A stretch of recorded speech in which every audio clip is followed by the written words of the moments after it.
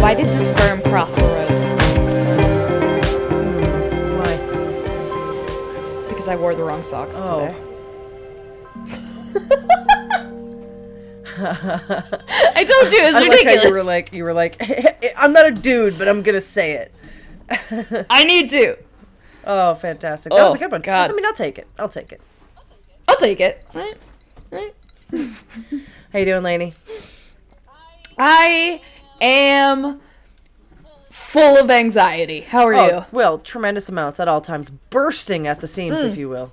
Currently, right now, this is what I would call bursting. I am at pre-burst mode. Like, the buttons, the cloth that are holding the buttons together are barely hanging on. They are stretching for dear life. I like how you went to clothing. I thought of like a puff mushroom or like those little right before Oh yeah, when they eventually like. Yeah. Precisely. Exquisite.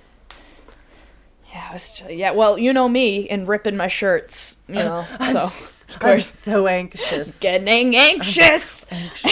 Just honestly, I've started to do it myself, except I do it towards my pants. See, I do it to my pants, like my. Oh, okay. Pants, yeah. I immediately, for some reason, go to like my boob area and just like grab my boobs and I'm just like, I'm anxious. I'm anxious. Oh,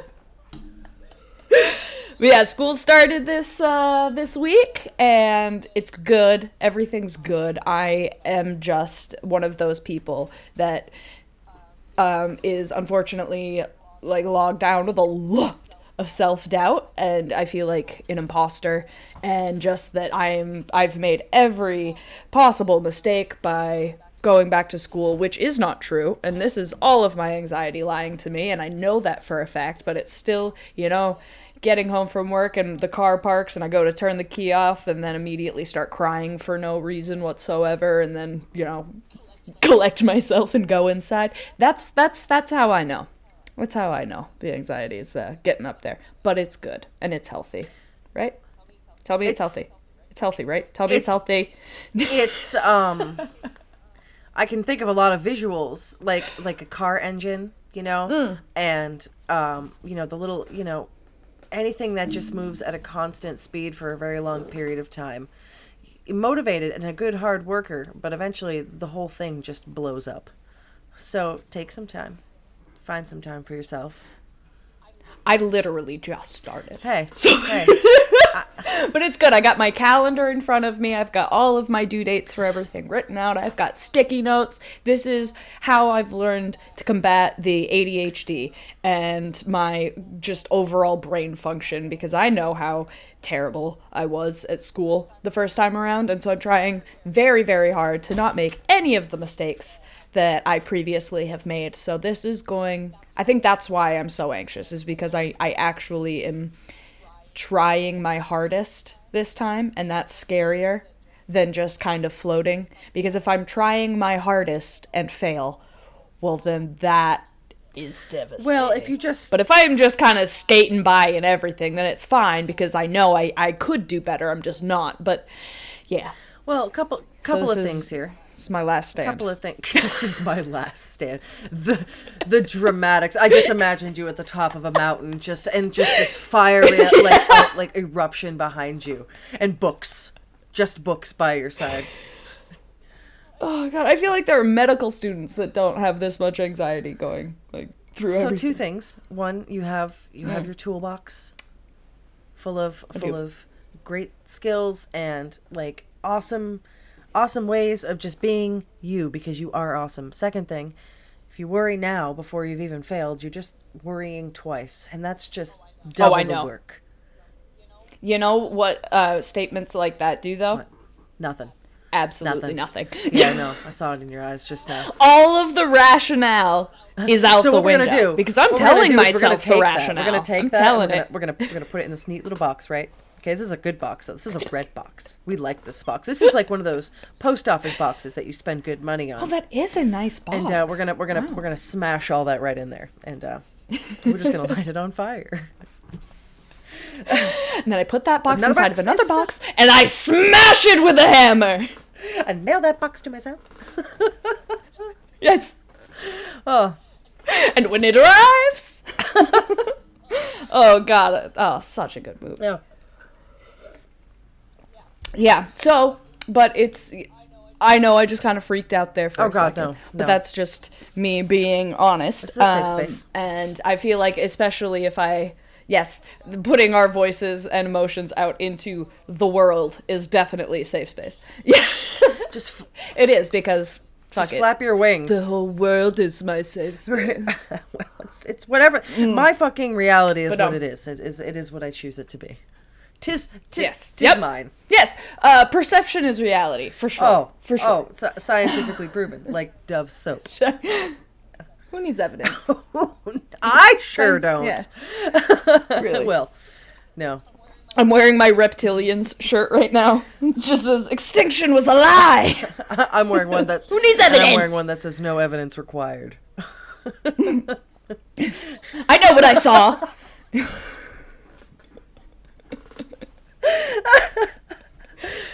Anyways, but yeah, generally things are good. That's good though. So I'm happy to see you thriving. Yeah, it's good. I have missed this as much as that sounded like complaining earlier. It's just part of the process, and I'm very happy to be back at school.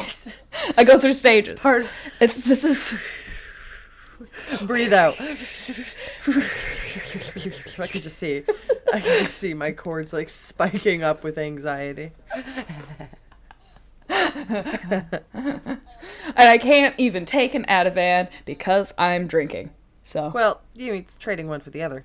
I'm not at Ativan level yet, though, so we're good. We're good. Yeah. I've never really, I'm sure I've never really had something I could just quick grab like that. There was one thing my doctor gave me one time, but it like made me rash out, and I was like, I'll have the anxiety, please.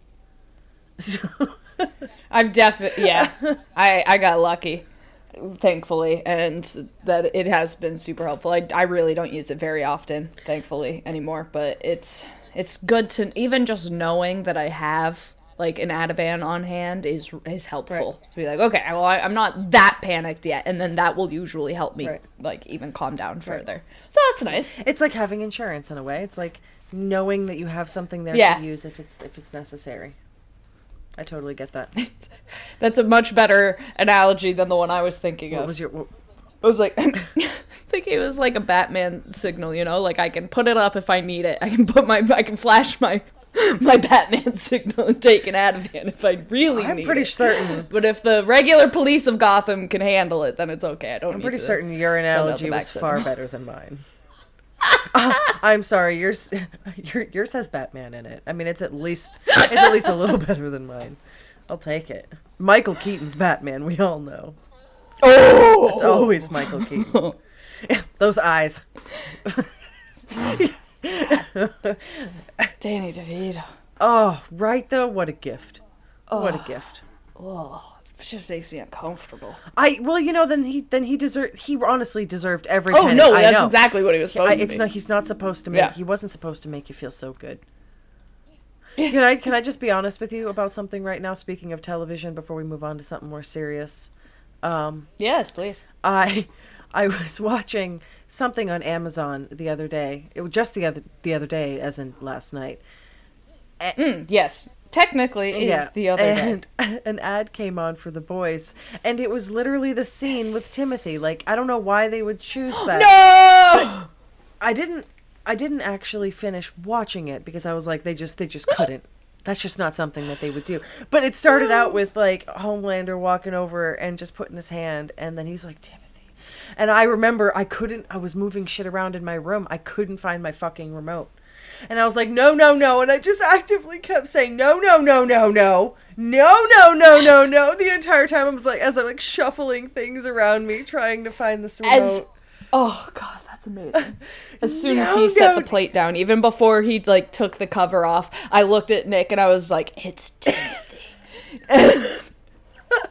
And I have a little like stuffed red octopus that sits under. It's a finger puppet. I know, actually, but it's like and so it sits right under my TV and on my mantle, and that I got years and years ago. And as I'm just watching that, I couldn't like help but keep looking at my own little Timothy. So now his name is Timothy. It has never had a name before, but now it's Timothy. Oh, sweet little guy. They're the same color? Oh, fantastic. Yeah, roughly. Roughly. Yeah. Enough. Roughly. All right, guys. So yeah. We're going to go ahead and yeah. we're going to take it down a couple octaves. And we're going to continue. We've been having some fun here. We're not going to be having any more fun here. And just as a nice fun little addition to how much of a fuck up I am. This is the third time that we're recording this episode, and I give so little fuck about how this. I've left my doors open, and my puppies are walking in, and like there's going to be background noise apart from a fan, and I don't even care because I'm recording out of the right microphone. Let me just say that. Yep. We have been round the ringer with this story, and what a fucking story to have to listen to and read 3 times. Yeah, I literally said to Lainey today, I was like, all right, well, you ready? And I told her what we were doing, and it was almost like she blacked it out, man. She was just like, oh, well, I thought we were on moving on to our next. Yeah. And I was like, no, the audio is just shit. And she's like, well, all right, I've had a break. I can do this again. I can do this. It's heavy. Yeah. Because we were going to record, like, the last time we recorded this episode, we were going to do it the very next day. And at that point, I was just like, dude, I really just post the episode because I cannot sit through it again. And I totally got that. And I sat down and I very quickly learned that I had been recording out of my laptop microphone, and it just sounded like it sounded like I was announcing horse races. Let's be honest. Was it? Turn away from the moving door. Yeah, let's take a moment here and acknowledge the clip. Fantastic. So that's it. You don't know, Lainey, because you can't hear it, but I'm inserting a clip of how terrible it sounds, and she's gonna have to hear it at the same time you all do. Because I saved it. Nice. All right, but yeah, welcome to Contagious Curiosity. Oh my god. Yeah. No, I love it. It is what it is. They obviously know the name. I would hope so. But yeah, this is Contagious Curiosity with Kat and Lainey. I don't know if you guys know, but I'm Lainey. Well, I would say that I'm a cat. I will say you are. Oh my god. So before we get into it again, my friend who we went to college together, and he also happens to live in New Jersey. Well, he grew up in New Jersey. He just found my Lainey road sign that my dad helped me steal from forever ago, like back in like either middle school or the very beginning of high school. And I had that in all of my apartments in college, and for some reason I stored it with him when I was going somewhere and never ended up getting it back, amongst other things. And he just sent me a picture the other day, and he has my Laney Road sign. I'm so freaking stoked. I'm gonna post it. I mean, it's a road sign. It's nothing too fantastic, but I'm still gonna post it to Instagram. It's not as fantastic. And he sent me as the Katie's Crotch Road, so it's not. No, it's never. Nothing is ever as fantastic as the Katie's Crotch Road. This is the best road in Maine. It's the best road in the state. It's a pretty road too. At least it's not trash. Anyways, you were saying, what else? Did he have something else?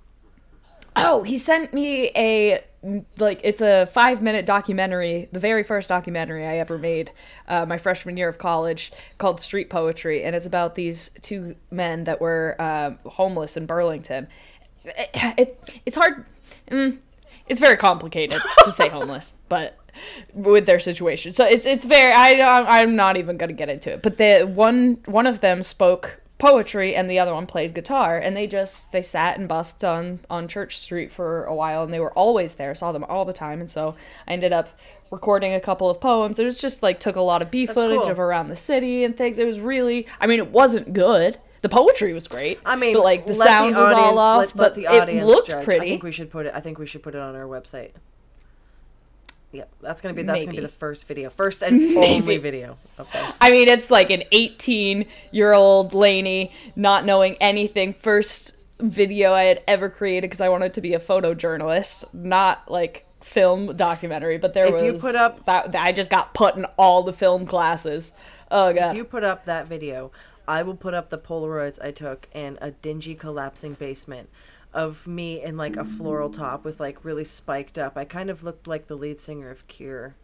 At this point, and I was in like this really uncomfortably dingy basement, just like posing for Polaroids, and I was That's amazing. not very good at the look. In the soul, the scene kid was in the soul. The emo goth kid was there, but on the surface, it wasn't specific to anything, I think. Yeah. I think that is what made it way better, though, because of the unique pooshiness of it all. And now I just put a sack on my body, and I'm like, this'll do. This is nice. Whatever. You got compliments out the wazoo when we went to see the Decemberists. Yeah, it's the booty. It's yeah. wobbly. It's thick. It's thick. But it's not like one of those like disproportionate wobble. Like it moves in the right ways when you walk. It's not like lumpy, if that makes sense. Do you know what I'm trying to say? You've seen those butts where like when people walk and it's just like there's something happening. Well, you know what I can move attribute with mine proportion. to? You know what I can attribute mine to? Clenching. Okay? Constant. There you go. Stressed and clenching my ass. There's no movement. There you go. It is the largest non-moving Perfect. ass in the world. It doesn't go anywhere. Oh. So. Oh. What are you drinking? I was just going to ask what you were drinking. So. Oh. That was good. So, I'm actually just keeping it chill with some ice water and a shot of Jack. There you go. Keep your wits about you. Just one shot of Jack, which I had already taken. Nice. So nice. And you? I am going in the opposite direction because, once again, third time that we're hearing this story. I mean, I've heard this story before. Jack. That's why I did the shot of Jack. Oh, you got a whole... I just... You've been sitting on it. You can hear it. You can hear the jingle. You can hear the... Can you hear that? That is a half gallon of vodka in my hands. And I have a goblet in the other hand that is filled halfway with vodka and halfway with Coca-Cola because I am a disturbing individual. Well... And I could not think of anything else that would make sense with this episode. So I chose Coca-Cola, and I will be going to hell for it. And you all probably will be judging me for it by the time we get to that part of the story. But I don't care. I have heard this story too many times already. You have an I am getting drunk. Memory to it. I don't have to. I asked her what she was drinking, and she's like, do "Well, I'm anything. gonna get some Coke." Yep, I got a bottle of Coke and a half gallon of vodka. I'm not drinking the half gallon, plus half of it's already gone anyway. I'm just saying, it's on hand, so I can just keep refilling as you go. I am just grateful it's not a glass bottle of Coke. So. Small successes. Couldn't find one. Small successes. That's the only reason why. It would have been a glass bottle of Coke, but, you know, Walmart doesn't really carry those. Oh, y'all went to the old Walmart, did you? Yeah, I had to get school supplies. Yeah, that makes sense. Nobody just goes to Staples for school supplies anymore. Way too expensive. Actually, to be honest with you, not really. It's about the same cost. You just get less of a selection. But what they do have is... Yeah, that's probably What they do have is usually, I don't know. I'm either Do you remember here when nor we there. took an entire day to find a printer? When we drove all across Maine to finally find a printer and one PS4 controller. Well. It was at the very beginning of the pandemic. It was a big... And there was nothing anywhere. Because everybody was home, so everybody had to do the printing from home. And everybody was home, so everybody wanted to be playing PlayStation. So there was just no printers and no controllers. I remember the controller debacle. I actually have that controller, and it's gone to shit. It's nice to give it an age now. Now I know it's 2 years old. It's one of those controllers that just veers when it's not told to do so. I'll just be sitting there, and it just wanders me off into, enemy fire all the time. Do you want to hear a real first world problem that I've got going on in my life right now. Hold on, let me put on my khakis and my tall crew socks and my New Balance. All right, I'm ready. There you go. Are you ready?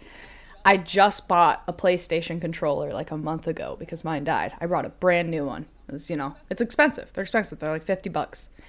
And now it's useless because I got a PlayStation 5. So I just wasted money on that controller, and I haven't even gotten. You didn't waste money. Yeah, exactly. Just, such waste terrible money. Problems. You can give it to me. You can give it to me. Yeah, that's very true. That's perfect. That's actually very perfect because it's brand new. Because my PS4 controller ended up doing the same thing that you're complaining about. It was just like going off in direction. So yeah, you can have a brand new white one because I'll give you my PS5. I'll give you tree fitty. You better. You better. I sent you $350. Oh shit. That'd be nuts. I mean, make sure you piss on it before you send it. Yep. Yeah, for sure. Just dunk it in the toilet a few times. No. No shared piss. Your piss. Okay. I'll do that, but only for you. I think we're stalling. Yeah. Once again. So one of the first times we tried to record this, I remember getting to a point where I was like, all right, I think we're just trying to avoid the topic. And I think it's about time to dive into the topic. And it's a relatively longer story, and it's a sad story. And I'll give my disclaimers on it. And to be honest with you, this is kind of a trigger warning for child abuse, sexual assault, anybody with tremendous amounts of PTSD from abuse. Just keep those factors in mind. But it is a story that has been told quite a few times. There's a few books and documentaries about this. People who were involved are still alive and in the public today. It's just kind of important to know all those details. But Lainey and I, occasionally like to keep things lighthearted, so that's just going to stay the same. So. Yeah, we deal with all life trauma, however it comes to us, with humor. It's just what we do. If you, when you hear us making jokes about things that are dark or laughing at things, that is how we deal and, cope with the fact that this world and life is shitty sometimes. And there are terrible people in it, and you can either be run down by it or be stoic about it, or you can laugh. And we are in the latter category, so I hope you can laugh along with us. And so, needless to say, we're going into a story about a young 16-year-old girl named Sylvia Likens, and what it was. I'm sorry. I'm sorry. I didn't. Yeah. You said, needless to say, here's what the story is, even though we haven't told anybody what the story is at all yet. And you're like, needless to say, here's the whole story. Oh, my heart. Ugh. I'm sorry. I normally would have just let it go, but it tickled me. It tickled me pink. I love that, but not today. So it's about a teenage girl named Sylvia Likens, and what happened to her in a 3-month span of her life, at the end of her life, when she was in the care of Gertrude Baniszewski and the Baniszewski children.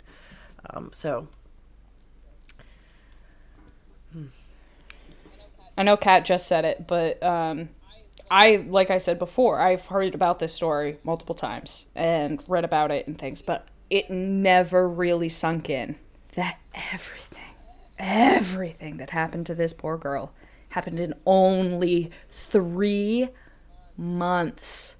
That is no time. Devastating. That's no time. That's why it's so fucking terrifying. There are multiple points during what I've prepared for you guys where I acknowledge the time.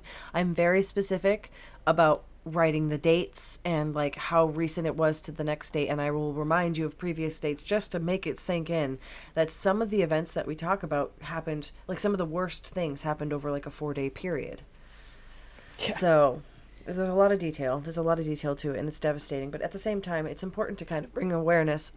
It's kind of important to bring awareness towards situations like this, because even though what we're about to talk about happened in the 60s, it's important to kind of have the overall it's important to remember the whole idea of if you see something, say something. And that's kind of what the moral of this story is, in my opinion.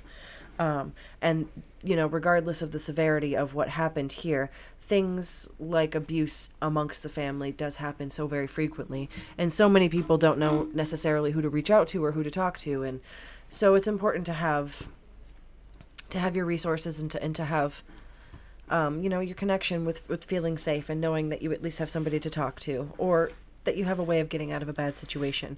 And if you don't know how, Lainey and I are going to include in the description, hotlines, and I think it's just important to kind of spread that information along, and we're going to share. Absolutely. We're going to share it more on our social media. So just be alert. If you're listening right now too, the number is 800-799-7233. That is the National Domestic Violence Hotline. I know if you are listening to this podcast, you already have access to the internet, so you could probably find that information yourself, but it is always worth repeating over and over again. And nobody will judge you. There are such incredible resources in place to help everyone and anyone who is experiencing anything like domestic assault or violence. Right. Please reach out. So Gertrude Van Fossen was born in 1929, the third of 6 children. Little is known about her childhood, except that she shared an extremely close bond with her father, but had a frigid relationship with her mother. A further wedge was driven between Gertrude and her mother when her father died in 1940, when the 11-year-old Gertrude watched her father die of a sudden heart attack. 5 years later, Gertrude dropped out of school at the age of 16 to marry 18-year-old Deputy John Baniszewski, by whom she had 4 children. John had a volatile temper, often beating his wife for annoying him. The two stayed together for 10 years before eventually divorcing, with the judge granting Gertrude sole custody of their children. Within a year of the divorce, Gertrude met and married a man named Edward Guthrie, who quickly divorced her after only 3 months when he grew tired of having her children around. That's awful. Can you imagine? Like, I mean, I all of that comes to mind is that I can't imagine what, like, the courting process was. Did they just meet randomly and then he put a ring on it before meeting her children? Like, how do you... Right, and this was... How do you marry somebody that fast? Well, this was the 50s. Yeah, I know. What do you mean, how did you marry somebody that fast? You literally... Like, and not only that, but a woman with that many children in the 50s with no reputable husband or, a divorcee... You were lucky to have another man propose to you and to assume responsibility over your children. And men at this time did not feel like even their own children they had to care for as much. Like, there was a bit more of like a I was more crack. Putting like the question on the man specifically. Like, if he already grew tired of her children in 3 months that he got a divorce, that, like, did he even meet them before they got married? Like, I don't know. It's just crazy to me. Like, I see what you're saying. Clearly don't like children that much, then how do you get married to somebody with that many children and then are like, nah, I'm good. Pussy. I don't know. Yeah. That's how. This was young Gertrude pussy, apparently. Aw. It's the cobweb. The cobwebs were still wet, if you know what I'm saying. I don't enjoy you. Right. I don't like you. I don't enjoy you. Thanks, I fucking hate all of it. Fuck your couch! Fuck your couch! Anyways.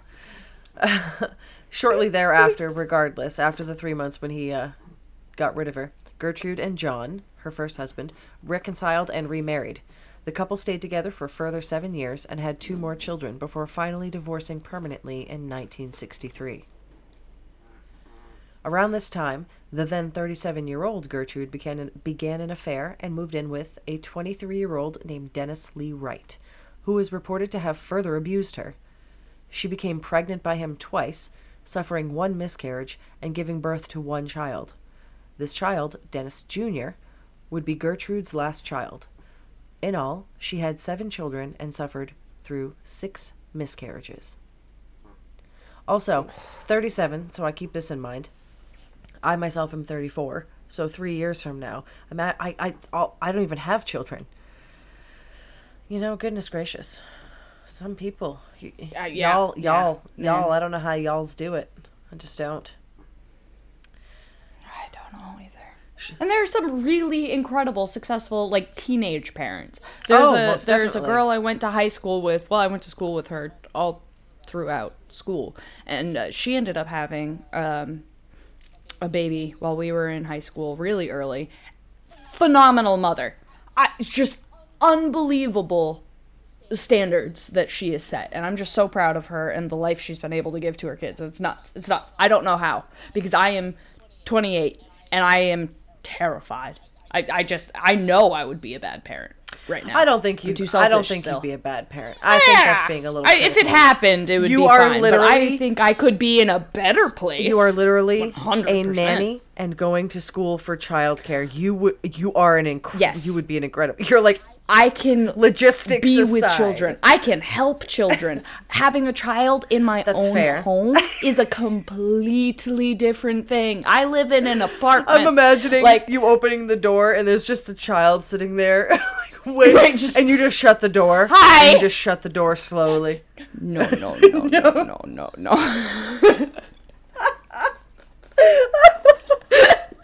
Oh, I'm sorry. No.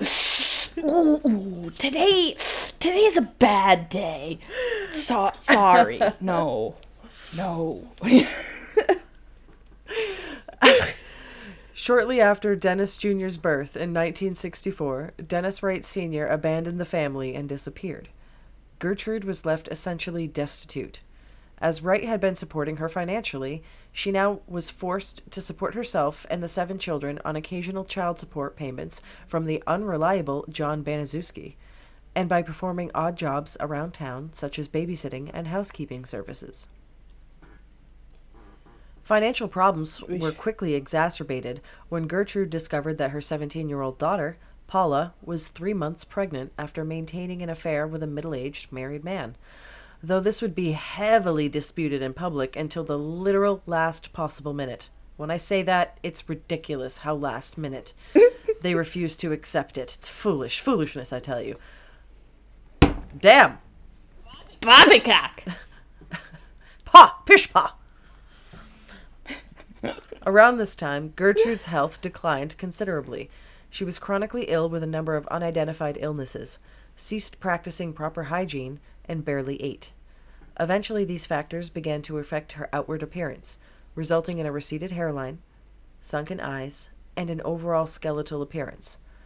Gertrude began to present herself as Mrs. Wright, claiming that she had in fact married Dennis before he abandoned her, which allowed her to keep up her veneer of respectability, as they say. This is the 60s still. Y'all should look up. Yeah, it's very true. The 60s, you needed. Where's your husband? You gotta have a ring on Where's that finger. your husband? Yeah. I don't want to talk to you. I want to talk to your husband.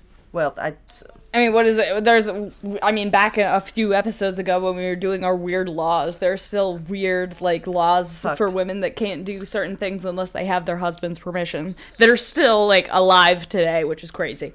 But, I was gonna say something, and I completely lost my train of thought. Well, we were talking... Okay, all right. Well... I remember where you were at, though. The last thing I talked about was how her veneer of respectability, and that she was calling herself Mrs. Wright. Yep. Nothing triggers the thought there? It was before that. Before that. Oh, look up a picture. That was it. Yep. Y'all should look up a picture. That was exactly it. I mean, not very important what I'm saying. I'm just saying you gotta see the face. I remember that though. She's so creepy. She looks terrifying. Well, she looks sick. Just she looks sick. Oh, absolutely. That is a lot of underlying illness, mental and physical, that it's not being treated. I mean, it's not being treated. I always hate this phrasing, but I understand where it comes from. The hurt people hurt people. So I know. I get it. It's true, but it's also a little too generalizing, because who isn't fucking hurt? And not everybody just hurts people in this manner of ways. So there are so many people who have been horrifically abused or have been through unbelievable trauma and go on to be decent people. And many of which give human back, beings. So yes, Yes, exactly. That do something to help other people who have been in that situation. This is like, yes, we can understand and we can feel sorry for Gertrude and the things that she was put through in a manner, but that does not excuse a single goddamn thing. Nor does like her mental illness at all. You are not at fault for your mental illness, but you are responsible, and you have to take that responsibility. There was into your hands at all times. There was a method that they used to use at the group homes I worked at. I'm trying to remember the acronym. It was like, it wasn't CBT. It was, no, because that's cognitive behavioral therapy. Maybe that's what it was short for, but the idea of it, regardless, is that, because I worked with a lot of more aggressive and physical clients that, yep, and not only just physical towards you, but like they would break things and they would destroy items in their own home, and part of it or hurt themselves. Yes, exactly. And so part of it to remain hands off, to kind of reduce the whole restraint and putting your hands on somebody, is to like remind them that the choices that they are making are that they're responsible for. Like, you're not... Actions have consequences. That actions have consequences, exactly. That, okay, you can do this, but if you do this, this is what's going to happen. And so the decision from here on out is up to you. And so... Yeah. Well, see, that is a much better way of thinking about it, because the company I worked for, doing the same thing only with children, was that the whole thing was allow them to destroy property, allow them to do that. Even if they go after employees' vehicles, you must just allow them to do that without going into a restraint, because it was better for insurance reasons. Because if they are like in crisis enough to be hurting to be breaking things, then they are in crisis to hurt you. So it's better to allow them to damage property, and that's fine. As soon as they start to hurt themselves or other people, then you have to intervene with the holds and, the physical contact and things like that. So it was better if they're not attacking people, then it's fine. Let them break everything, because then we don't have to be responsible if you get hurt. Well, and which is such a worse way. What you just said is like, it's the exact same outcome with such a different understanding of behavior, which is, yeah. Well, and what's interesting, though, is when it comes to children, because we've always been able to have this conversation with each other, like, because we've done the same type of work, but with two different age groups, and I feel like it's so important to be able to recognize the differences between the two, and I feel like that we did a lot of restraints throughout the years, but it's also different as an adult doing a restraint to an adult. Your situation probably was exacerbated by the idea that people were accidentally killing kids, like by restraining them, right? Like, because in the past, it's happened more with children, and like in like a panicked restraint, and you like there's a certain kneeling restraint, and that's the where one you were supposed to like have a child like in front of you. You are on your knees behind the child, and your hands are gripped on their opposite wrists. So their arms are pulled across their chest in a crisscross way, and then you lift up kind of. Oh, that's awful. Bit. And that was the restraint. So you have a child sitting on their butt, usually legs out, and you're behind them on your knees. So as an adult, you are higher, obviously, than they are. You've got their arms crossed, and now you're holding on their diaphragm. And you're pulling on their arms because they're resisting. No child in that position is gonna just go like, oh, okay, I'll just calm down now. And the humans probably panicking as well. Like they're not, some people don't realize their strength, especially when their heart rate is increased, their adrenaline, their blood pressure, everything. Yep. Sometimes you don't realize. Like I used to get that too. Like when I would realize that a situation was escalating, it was almost like fucking spidey senses, bro. I was just like, I was like, something's gonna happen. And I could feel it, but that's exactly what happened the night I got my concussion. It was like 15 minutes of like everybody looking at each other and like everybody making eye contact and just being like, something's brewing. It was so weird. People know. Like, everybody that worked there knew. People know. And the kids, like, yeah. And you all end up working off of each other, which nobody takes into account, like, the human component when it comes to jobs like that, too. And because you're constantly expected to be in the right way of thinking. But especially when you have a child in front of you who is devolving into crisis because they are re-experiencing trauma that they experienced in their past. And when you realize that you are trying to help this teenager or younger child that has been shown nothing but life of abuse, and you are the one there to try and help coach them through it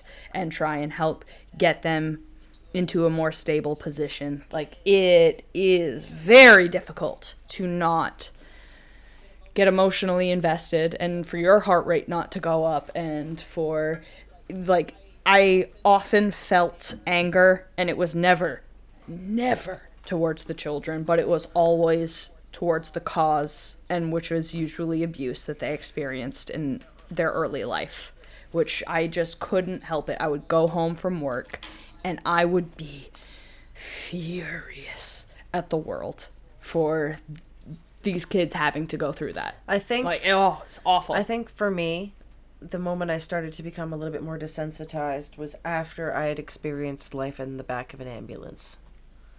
I think before then I was a little different, and then when I decided to do that for a minute. Once again, I'm a collector of trades over here. Like, I've been on a constant path to figure out what the fuck I'm meant to do. But at least along the way, I've tried a little bit of things. It's like a life full of appetizers is what my careers have been. I love it. But after that, something clicked, and I mean, it was for a lot of reasons. Nothing ever really truly traumatized me in the ambulance. I feel like I was on the verge of being more prepared, and that's exactly what it did to me. Is that it allowed me to see what's coming, to acknowledge what's there, and almost control, like, have that sense of control. It's what I've always been striving for in my entire life, is that sense of control. And so it's nice to be able to do that with my emotions. But regardless, we've gone so off topic. That's what we do. And also, hurt people, but not, let's not overgeneralize. And that was the whole point of our thing here. So I think I'm sorry, I'm going to keep going. I think my problem with that is that it's almost like it gives permission. Fair enough. To people who have been hurt. When you hear that, you're like, oh, well, I've been hurt, so it's okay, to hurt somebody else. Because this is just a natural reaction, which it is. It is a natural reaction, but rise above, I mean, just go take after Melania Trump and just be better. Just be best. Be best. Be best. And, to be honest with you, you'll do. To be honest with you, I would more likely compare it to Bundy, where porn made me do it. The justification was heavy with that. Such a fucker. Oh no, he was he was just a lying piece I know, of but shit. He didn't that's why I admit to his Bundy. murders till he's such a piece of shit. I know, it was fascinating though. What a fascinating person. Obviously, the world finds him fascinating. There's been too many fucking documentaries about the same goddamn thing. I'm over it already. I know. I feel the same way. Alright. So, we've gone over a little bit of Gertrude's past here, and I think that's what Lainey and I were kind of summarizing, really, and just the general idea of it is that everybody comes from different backgrounds, and everybody has a different life. And before the tragedy happens, and before the tragedy, like, just truly sets in, we always like to have some kind of association to the idea that, okay, well, this person is a human being, right? Like, they're not just a monster. This person was a human before they were a monster. And so it's important to kind of give that background a bit so that you understand what happens next. Kind of was a culmination of a life that was very sad for a woman. But regardless, no excuse.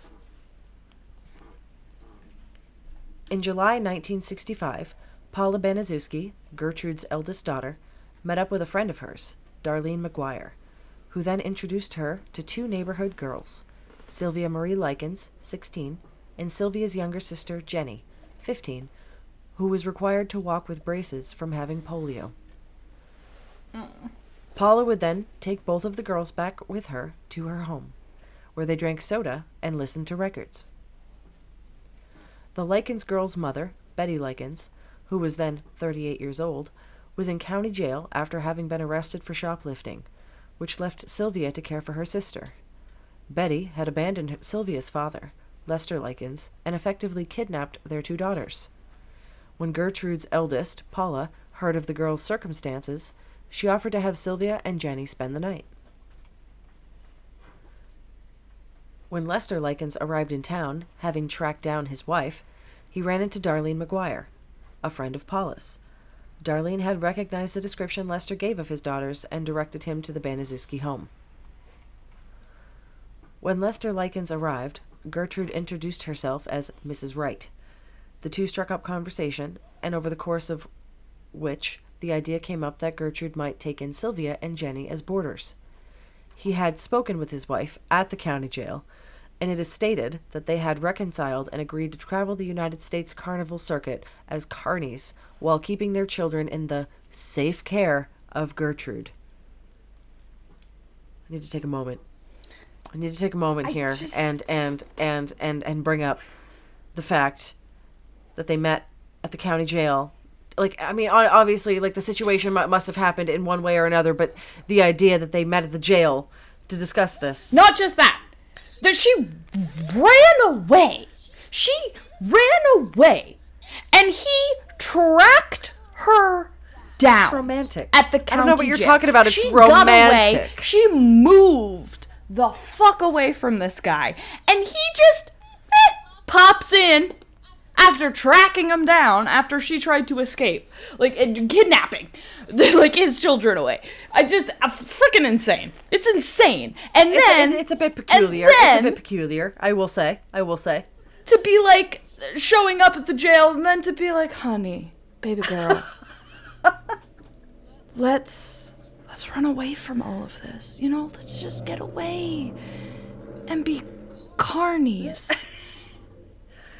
And travel and be carnies. And she's just like, oh yeah, fuck our daughters.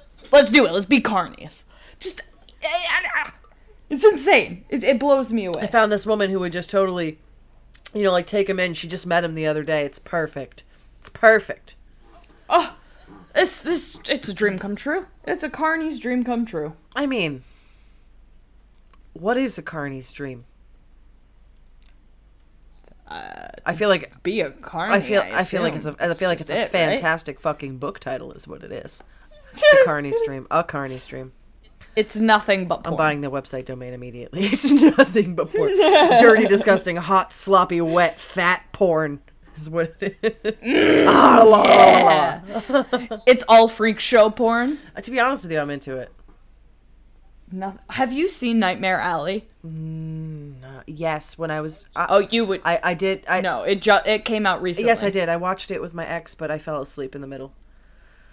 Oh, that's unfortunate. It was it's a not really for the sake of it being a good movie, as it was, after a 16-hour fucking work shift, and I worked overnights at that time. It took me 2 shifts to watch it. Like, I had to watch it in 2 separate nights because I have to go to bed at 10 o'clock. Yeah, it's my a thing. bedtime, you guys. I'm sorry. I'm that lame because I have a job. Yeah.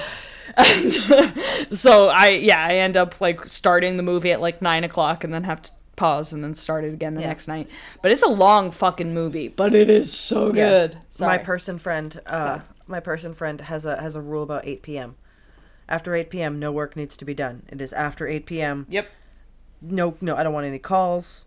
I'm not getting up to do anything extra. Like, that's not dishes time. That's not when you do the dishes. I'm sorry. Did you say that the washing machine went off and it needs to be switched to the dryer? I'm sorry. It's at what time is it? That's a tomorrow problem. What time is it? It's 8:15. That's a tomorrow problem. That's exactly it. Well, I mean, I guess I get the concept, but for me, time just has no meaning. Going from nights to days to... Did you just neigh sarcastically at me? I may have. You didn't, though. That was pretty sarcastic. It's a neigh. Fuck you, bro. I love you so much. I heard what you said.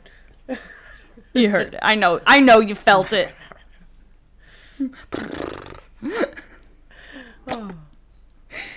Wow, okay. No one seems to have record of whether Gertrude or Lester suggested that she board the girls. Eventually, it has been stated that Lester agreed to leave the children in her care for $20 a week. Lester admitted that he did not inspect the home before leaving, and had he done so, he would have discovered that Gertrude's home had no stove or microwave, that there were only enough beds for half the people in the house, and the only things she kept in her pantry were bread and crackers. Most of the services in her home were caked with thick layers of dirt and only contained enough plates and eating utensils for 3 people. I got a question for you. There were 7 children, 1 Gertrude and 2 girls. That's math. That's 7 plus 3. That is 9 people in a home. With 3 enough plates and eating utensils for 3 people. You're just eating shifts. Ah, frisbees. What are you talking about, bro? I'm the one that taught you how to eat out of a frisbee. Do you think, if he did go inside, that he would have changed his mind? Oh, well, What do you think? Well, because I haven't asked you this question before. What do you think it actually would have changed anything? So if he went inside and saw? So based on the information provided to me on the research that I have done, which is very minimal on Lester himself, in regards to the information available, I mean, because I did look up her parents. There's a little bit more in her mother, but because she had a record. But exactly. The father, from what surmising the information that I know here about this man, I know that he's abusive, that he has because he has caused his family to run away, and people just don't necessarily run away for unrelated causes. Maybe nowadays our problems are a little bit more dramatized, and sometimes not even, but whatever, we're not talking about today. But back then, in order for a woman to just kind of abandon and run, and have nothing, you kind of had to... She must have been on her period. She must have been on her period. She must have been on her period. Bloody mess. And regardless, though, she had to, take that risk. And at this period, and this day and age, with having nothing and nothing at all. And the woman literally had 2 teenage girls and got herself arrested for shoplifting. I'm not trying to condemn this woman for shoplifting when I probably know why she did it. And so, yeah. I'm trying to be... we've been there ourselves. I'm trying to be, realistic of the situation with knowing what I know. And no, I do not believe that Lester would be the type of man that would walk into a home and go, well, you know what? What she don't know won't hurt her. But I also can imagine that this man was very angry. He somehow found a teenage girl who then brought him to the house where his girls were staying. So, he was canvassing the area. What a crazy random happenstance. And obviously, and I'm not trying to say anything negative about carnies, but it's not like the man was canvassing with a picture of his daughter and he's like, please, oh my God, I'm an accountant. Please, help me find my daughter. I mean, I'm not trying to be that guy, but I'm also imagining in the 60s, a man who is running from town to town canvassing people is probably on something. And also being a carny about it and being a little suspect. He's being a little suspicious. A little, he's trying to be suspicious. I don't know. This is, once again, my imagination. I could be fucking completely wrong, and I might be. But, based on what I know, I just don't trust the bastard, is what I'm saying. I don't know. What do you feel? He's just an honest man trying to make a good, hard day's work, pay. Ugh. How dare you? Dare to be honest with you, malign the noble job of a carny? I am disgusted. It's you, man. Wow. Wow.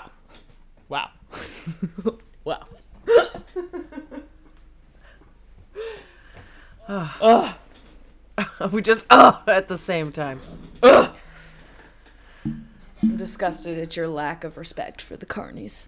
I mean, I feel like out of the both of us, I probably have a little bit more respect. You want to know why? I have a carny story, but it is not to be shared on air. I was going to say, is it full of respect? Are you about to school me on respect? It's not disrespect. It's not disrespect. It's just not. For my mother to hear.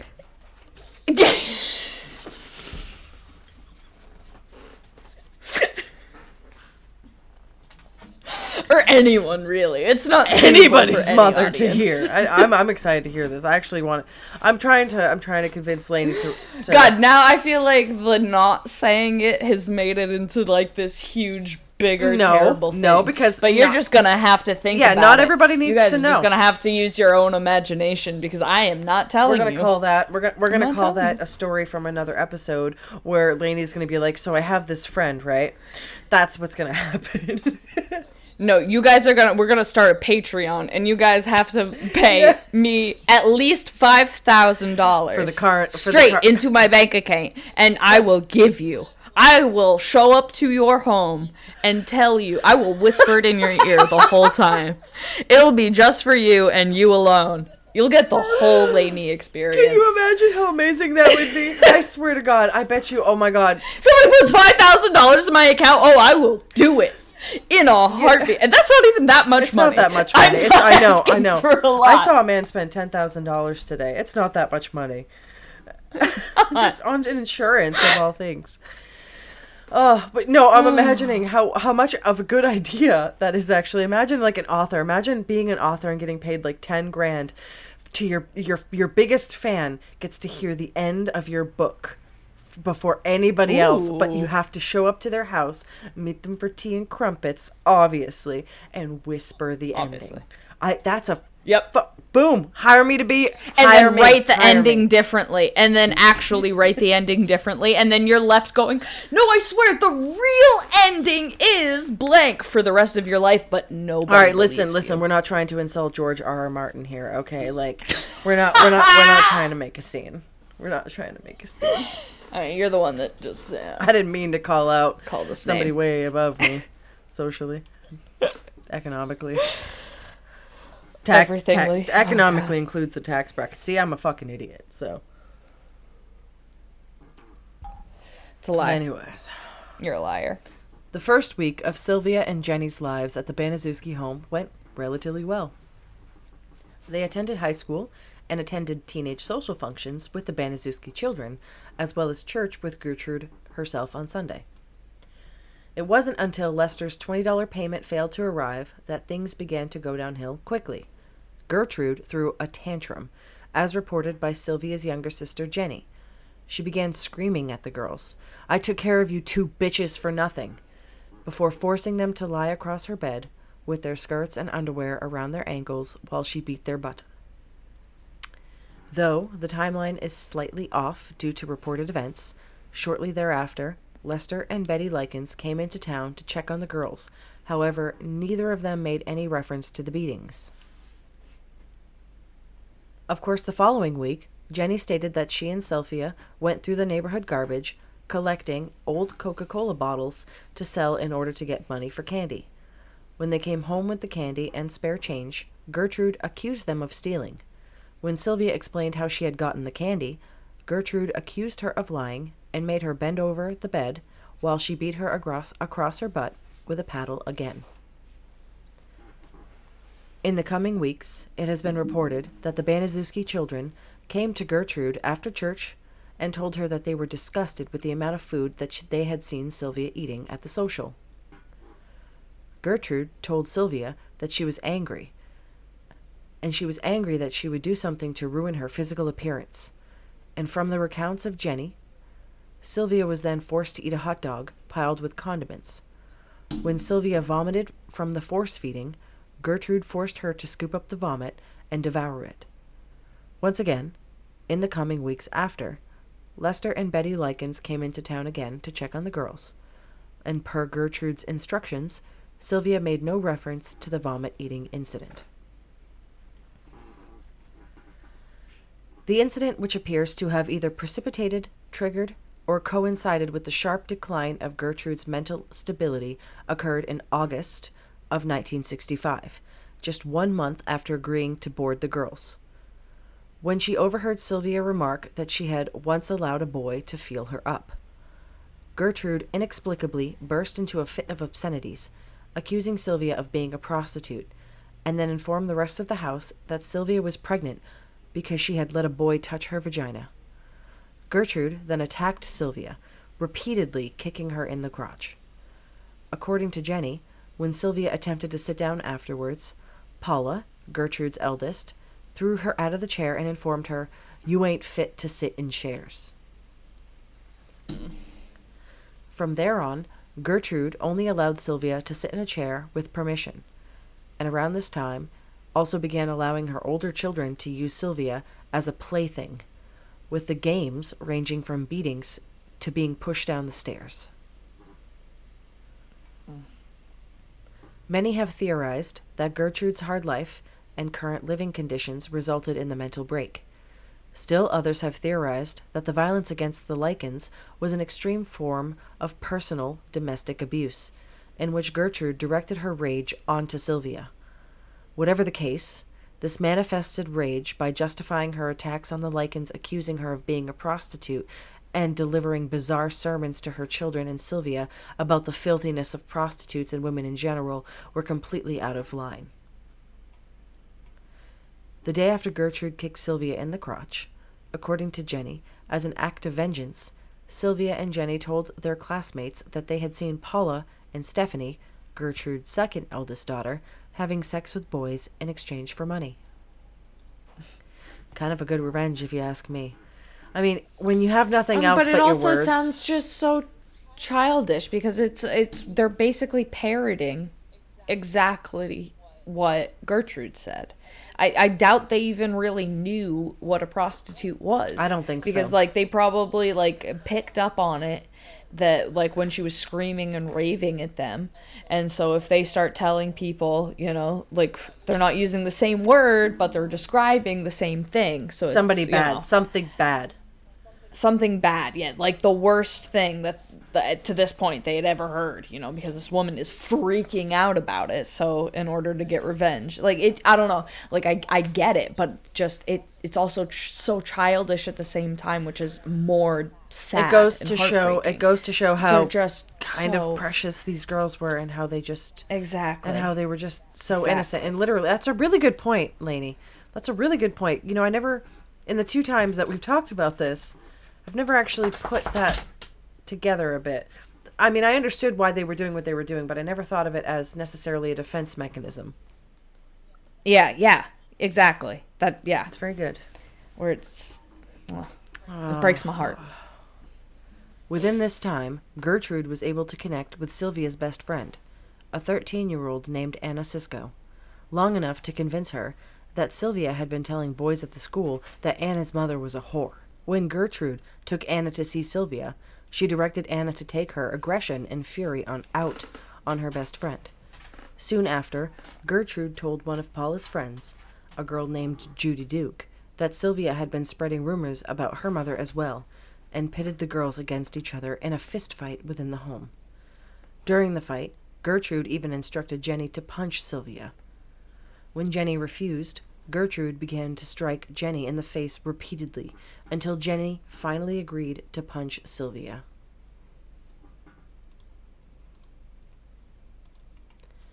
In August of 1965, 1 month after the girls began their boarding in the home, the vacant house next door to the Baniszewski residence was purchased by a middle-aged couple named Phyllis and Raymond Vermillion. One of my favorite colors to dye with, I tell you. Vermilion. Yeah, it's such a pretty color. Yeah. Phyllis, seeing the number of children Gertrude cared for, believed that her neighbor would make a perfect babysitter for her 2 young children, and that she would also be helping the family out by paying her for the services. What could go wrong? Nothing. The Vermillions arranged a backyard barbecue so that the 2 families could get to know one another. During the barbecue, Phyllis noticed Sylvia wandering around the yard with a pronounced black eye. Paula proudly announced to Phyllis in conversation that she was the one that had given it to her. Then, under Gertrude's supervision, Paula approached Sylvia with a glass of steaming water and threw it in Sylvia's face. Jenny reported these events in court, and it was found that neither of the Vermillions reported this incident to authorities. 2 months later, in October, Phyllis went to the Baniszewski home to borrow something. Over the course of the time she was there, she noticed Sylvia wandering around in a daze, with swollen lips and a black eye, significant enough that it had swollen shut. Phyllis is said to have mentioned this to Paula, who in return took her belt off and began to beat Sylvia with it in front of Phyllis, stating that this was how they had to discipline her. Phyllis again neglected to report anything to the authorities, as she didn't want to get involved in business that wasn't hers. Always. You hear that all the time. It's not my business. Don't get involved in family business. That's not our business, honey. We're going to stay out of that. We don't need to get involved. We don't need to get involved. Bitch, get involved. Don't wait until the neighbor kid runs over to your house saying that their parents chasing him out of the house with a shotgun. Yeah. Notice the screaming beforehand. The Hart family that we also covered. For real, 2 children bro. Running away. It took the father of the woman that the kids ran to, like the neighbors. The neighbors themselves didn't even contact the police. It was her father. After hearing the story, couldn't live with it. So, like, thank goodness for him. I mean, it didn't help in the end, obviously, but still, like, obviously, you gotta do it. Keep on keeping on, man. Keep when you see something. Say something, see something, say something, see something. Now, there's something in that, right? Like, make a beat out of it, guys. I mean, one could only hope that everybody forgets that. In the coming weeks after Phyllis Vermillion witnessed Paula beat Sylvia, Sylvia came home from school and told Gertrude that she needed a sweatsuit for gym class. When Gertrude told Sylvia that they could not afford one, Sylvia resorted to stealing one from the school. When questioned after obtaining her new sweatsuit and bringing it home, Gertrude was able to coerce a confession out of her. This inexplicably segued from the topic of Sylvia stealing into the topic of Sylvia being a prostitute, resulting in Sylvia being thrown onto the ground, where she was repeatedly kicked again in the crotch, once more before returning to the topic of theft. As a result, to, quote, cure Sylvia of her sticky fingers, Gertrude burned the tips of each of her fingers with a lit cigarette. Afterwards, she made Sylvia bend over while she whipped her with a belt. After this incident, the smokers in the Baniszewski home began arbitrarily putting their cigarettes out on Sylvia's body as a reminder for her to not steal. Oh. This is your third trigger warning at this point, where the story is going to take a really dark turn, even though it's been dark all along. But regardless, it's where it gets particularly sad. After the incident, on an undisclosed date, Sylvia went out again to sell old soda bottles for money. When she returned home, and it was discovered that she had spare money, Gertrude accused her of prostitution, then took her into the living room of the home and forced Sylvia to strip naked in front of her sons and other neighborhood boys, on the threat of beating her younger sister Jenny. Once Sylvia was fully naked, Gertrude handed her a glass Coca-Cola bottle and forced her to masturbate with it.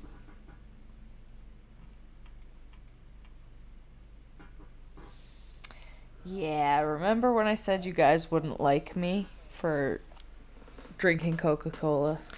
I'm like, this might be why. This bitch, though, am I right? This bitch, though. She had the audacity, but, you know, this is what I'm here for. It's all that came to mind. She was thirsty. That, and it's a way to just, you know, it's an easy mixer to just... It for real is an easy mixer with any beverage. But, following the Coke bottle incident, Sylvia became incontinent. As a result, it was decided that she was no longer fit to live with humans and was locked in the basement. The lack of a toilet in the basement forced Sylvia to go to the bathroom on the floor, and when Gertrude saw this, she began a bathing regime to cleanse Sylvia, for whom she began calling a dirty girl. The regime consisted of filling the claw-footed tub with scalding hot water, binding Sylvia's wrists and ankles, and then dunking Sylvia into it. The regime was administered arbitrarily, sometimes once or many times a day, sometimes not at all. Following the baths, the oldest, Jenny, reported Paula would rub handfuls of salt over Sylvia's nude body. My punctuation held me up on that one. I apologize. But sad.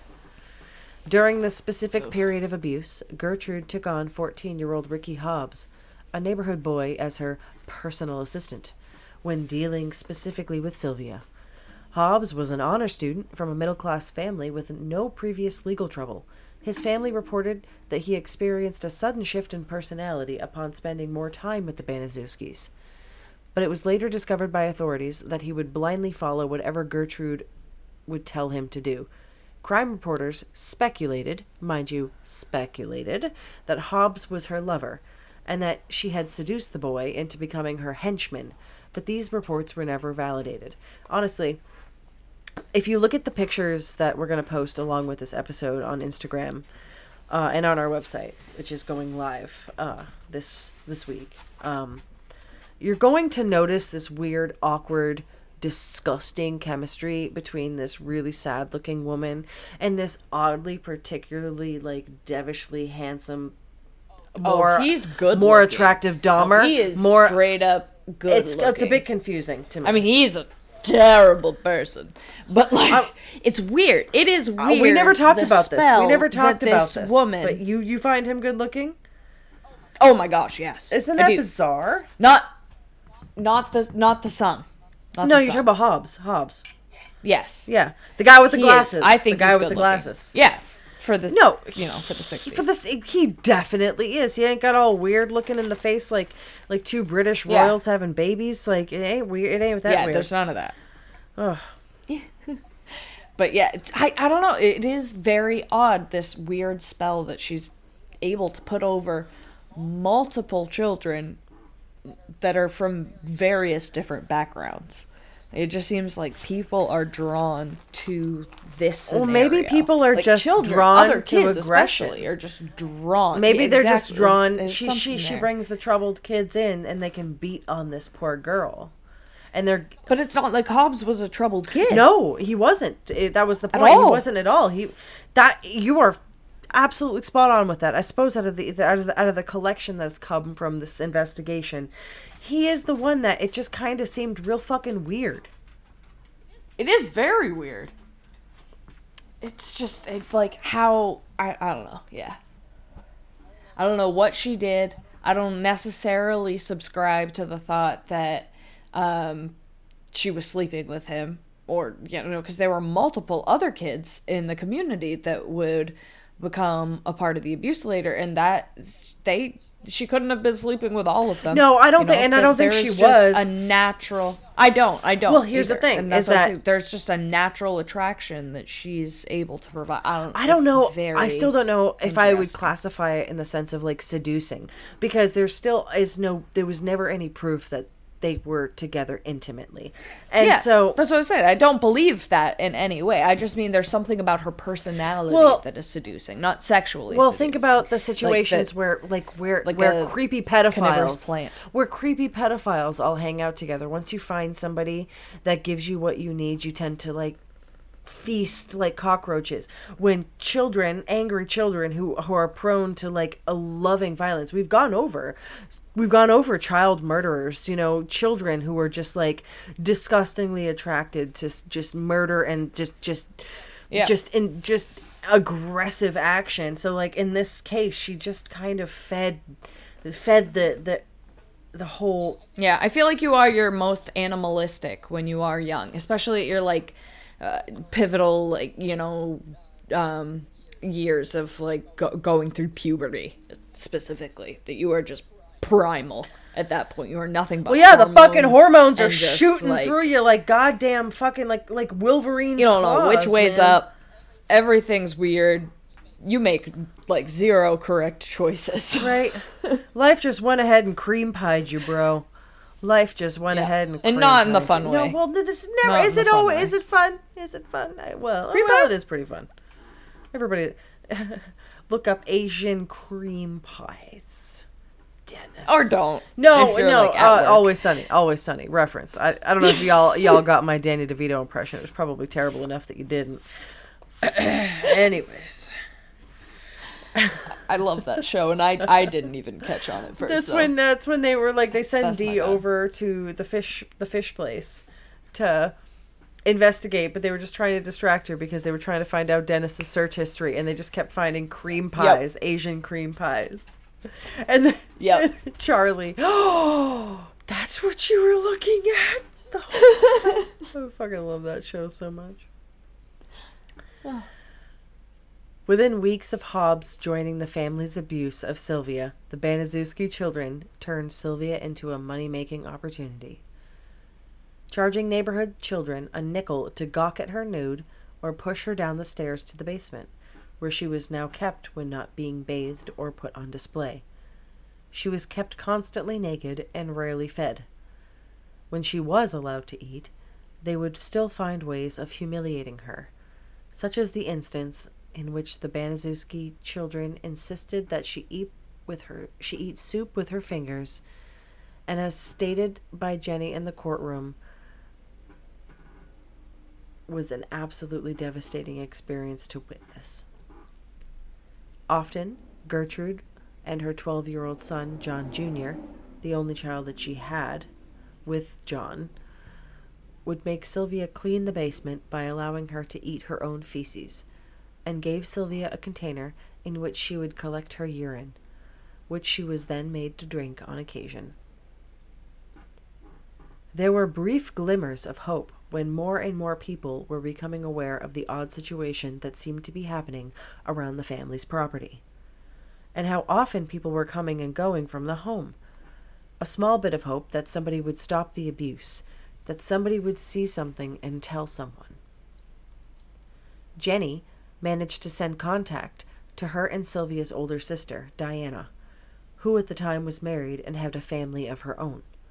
Jenny outlined the horrors that she and Sylvia were experiencing, and then instructed Diana to get the police to come and rescue them. Diana admitted to ignoring the letter, believing that Jenny was simply displeased with the discipline that she was receiving for her bad behavior, and she was making up stories so that she could just come and live with her. It has even been reported that one of the neighborhood children who had been by to see the Baniszewski children, a 12-year-old named Judy Duke, went home and told her mother that they were beating and kicking Sylvia. The girl's mother told her that that's just what happens when somebody is being punished. Oh. It's the old spoon. I've seen one of my friends, spoon. Smacked to shit with a wooden spoon, and I thought it was quite normal. I really did. Yeah. I really did. Yeah. Seen some shit, but I never thought it was normal. Ugh. Awful. Roy Julian visited the Baniszewski household as a part of a program he had set up for each of his parishioners at their homes. While he and Gertrude drank coffee, she complained to him that Sylvia had been an intense burden on her, claiming that the girl was a prostitute who had been servicing married men and had gotten pregnant.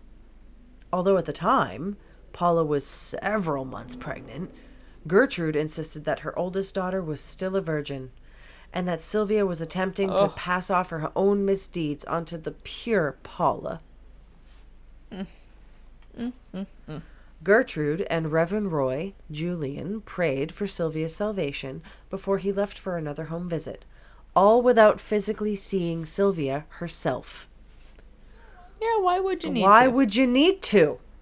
Because you can just trust people. When the Reverend returned a few weeks later, Paula told the Reverend during prayers that she had a hatred in her heart for Sylvia, to which Gertrude interjected and to state that wasn't true and steered the conversation completely away from Sylvia. Eventually, Diana came to visit her sisters. Gertrude refused to allow her into the home, however, at first telling her that Lester, the Likens girl's father, had contacted her and instructed her to not allow Diana to see the girls. When Diana questioned this, Gertrude threatened to call the police and have her arrested for trespassing. Diana then hid in a nearby house until she spotted Jenny outside. She then approached her. Jenny told her older sister that she was not allowed to talk to her and then quickly ran away. Diana, now concerned, contacted social services. When a social worker arrived at the home, Gertrude informed her that she had kicked Sylvia out of the house for being physically unclean and prostituting herself, and that Sylvia had since run away and not kept in contact with anyone. Gertrude then managed to get Jenny alone long enough to inform her that if she told the social worker the truth, Jenny would join her sister in the basement. Jenny then told the social worker that Sylvia had indeed run away. The social worker then returned to her office, where she filed a report stating that no more calls needed to be made to the Baniszewski home. This was all within 2.5 months of the girls moving into the home. 2.5 months. The escalation is absolutely insane. Especially since there's no evidence that she was violent towards her children before this point. That this was just these weren't her children in her brain. These girls weren't her children. Yeah, but still, like, to all of a sudden, it's not like she went searching for these kids either. You know, like, it's not like she went searching for victims or anything like you see often with people. It's the classic caregiver gone bad syndrome, like the people who adopt foster children and go fucking crazy. Yeah. Oh man. It's fucking nuts, but it's nuts. It's fucking peanuts, bro. It's fucking peanuts. Peanuts. Oh. On October 20th, Gertrude called the police to come arrest a boy at her home. Robert Bruce Hanlon was a local youth. A local youth who claimed that the Baniszewski children had stolen things from his basement. He had come to the home earlier in the evening, demanding that they return his things. When refused, he attempted to sneak into the home to take them back himself. Phyllis Vermillion witnessed Hanlon being put into the back of a squad car and approached the police to speak on his behalf. She had said earlier that she had overheard an argument between Gertrude and Hanlon over the stolen goods, but made no mention of Sylvia during her conversation with the police. On October 21st, Gertrude instructed John Jr., Coy, and Stephanie to bring Sylvia up from the basement and tie her to a bed, telling Sylvia that if she could hold her bladder through the night, she would be permitted to sleep upstairs again. On October 22nd, when checked on in the morning, it was discovered that she had wet the bed. Gertrude made her dress, then took her to the living area, where she was once again forced to perform a striptease for her sons and the boys present in the home from the neighborhood. It was during this event that she was again made to use a Coke bottle in such a way that would cause and later be described as severe internal damage. Yeah, I'm sorry. It was in poor taste, but yeah. No, I mean, I get it though. There's not much I can do about it now. You're just being honest about your chaser, bro.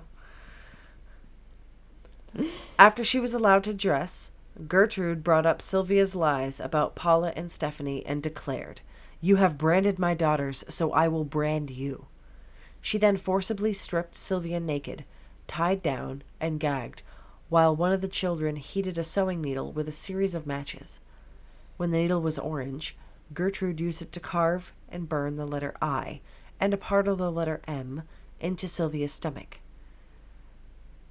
She then instructed Ricky Hobbs to continue carving letters to spell out the phrase, "I'm a prostitute and I'm proud of it." I apologize. There's no I'm. At one point, Hobbs stopped and asked Gertrude in a confused manner how to spell prostitute. Baniszewski wrote it down on a piece of paper, and the carving recommenced. Ugh. When the process was finished, the tattoo, branding, consisting not only of actual carving but third-degree burns left behind by the heat of the needle, all while her sister Jenny was made to watch. Satisfied. So this is... Oh, please, stop me. Sorry. Stop me. Yeah. So this is something that I've brought up before, but the abuse not happening to her sister is in itself another form of abuse. It's fucking insane.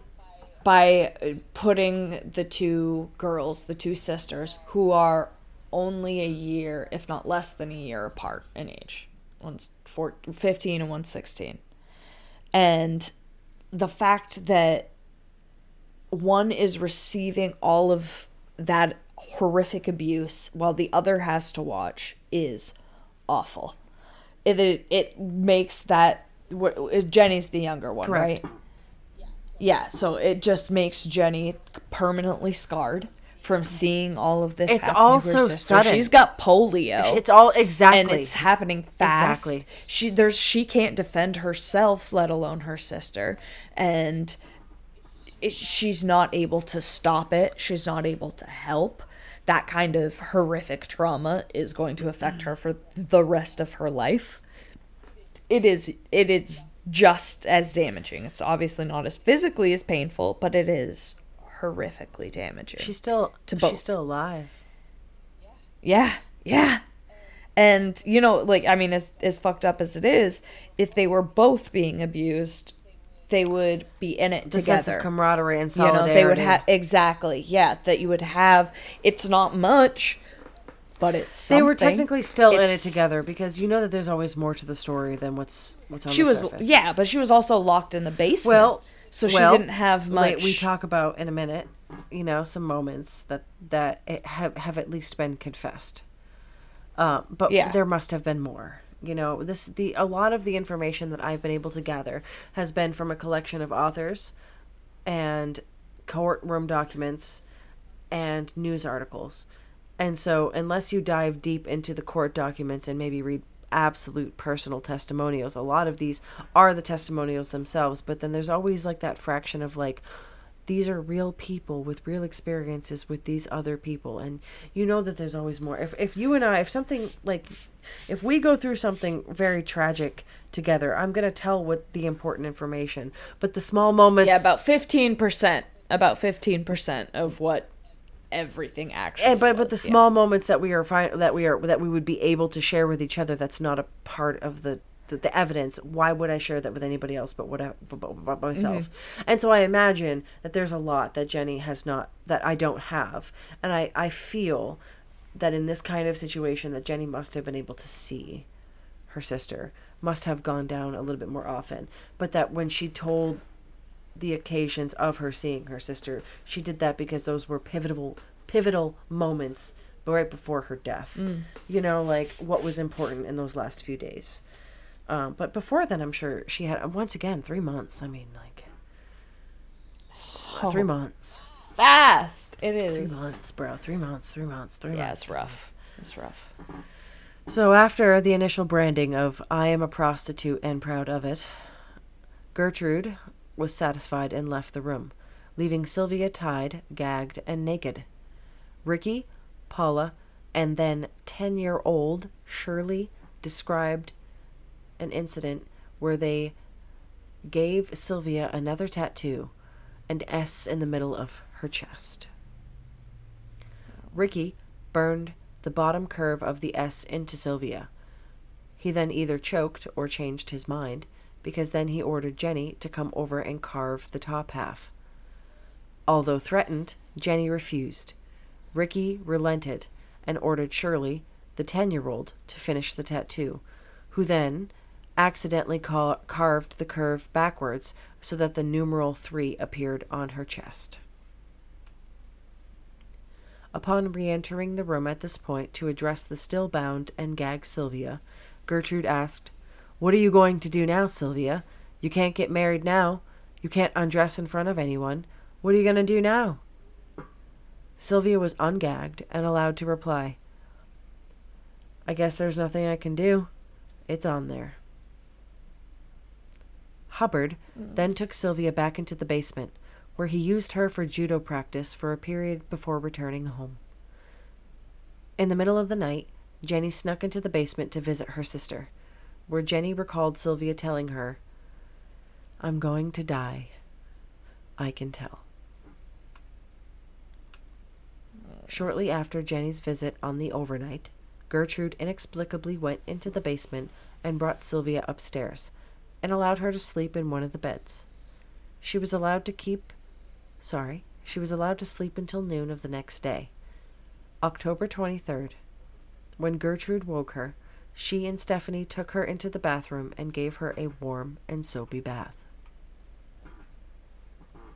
After the bath, Gertrude and Paula dressed Sylvia and then dictated a letter to her, intended to look like a runaway letter to her parents. For reasons unknown, Gertrude dictated that Sylvia open the letter. Dear Mr. and Mrs. Likens. The words which were dictated are as followed. I went with a gang of boys in the middle of the night, and they said that they would pay me if I would give them something. So I got in the car, and they all got what they wanted. And when they got finished, they beat me up and left sores on my face and all over my body. And then they put on my stomach, I am a prostitute and proud of it. I have done just about everything that I could do to make Gertie mad and cost Gertie more money than she's got. I've tore up a new mattress and peed on it. I have also cost Gertie doctor bills that she really can't pay, and made Gertie a nervous wreck and all her kids. Just as strangely as Gertrude's insistence on the formal salutation, she instructed Sylvia not to sign it.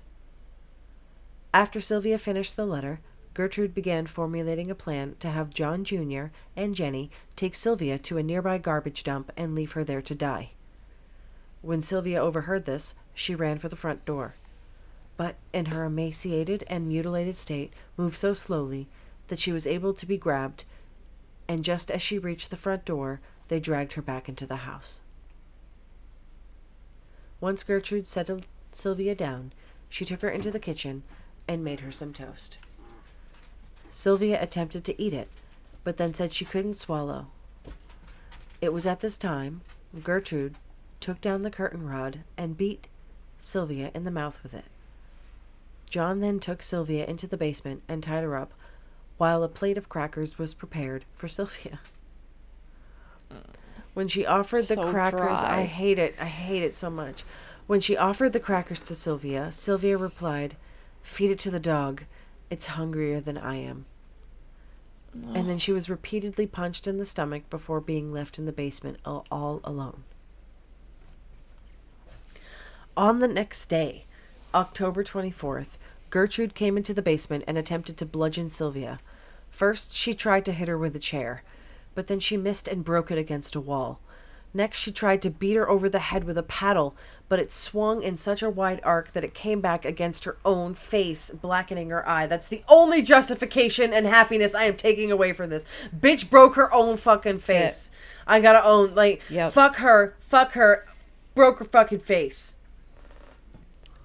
But also, that's the only justification. That's fucking it. So to stop the strange show... chew on that for a while. You know what? Let's hold on. In the back of your mouth and chew on it for a while. Bitch got bludgeoned in the face. Swallowing, because that's all you got. Yeah, thinking about it. It's like a good whiskey. You know, you gotta swirl it around for a long time. I should have saved the Jameson for this moment. So now imagine what you're seeing. Imagine a fucking woman like this, just... a rickety old ass fucking swamp witch herself, just berserker mode, but like completely off balance and just completely gone, that she can't even make correct, accurate hits. Oh. And so imagine this scene. You have this poor sad little girl, and you have this just sickly looking woman trying to beat her. And so imagine this scene, and you have a Hubbard. Okay, the glasses Hubbard, step in and beat Sylvia unconscious with a broomstick.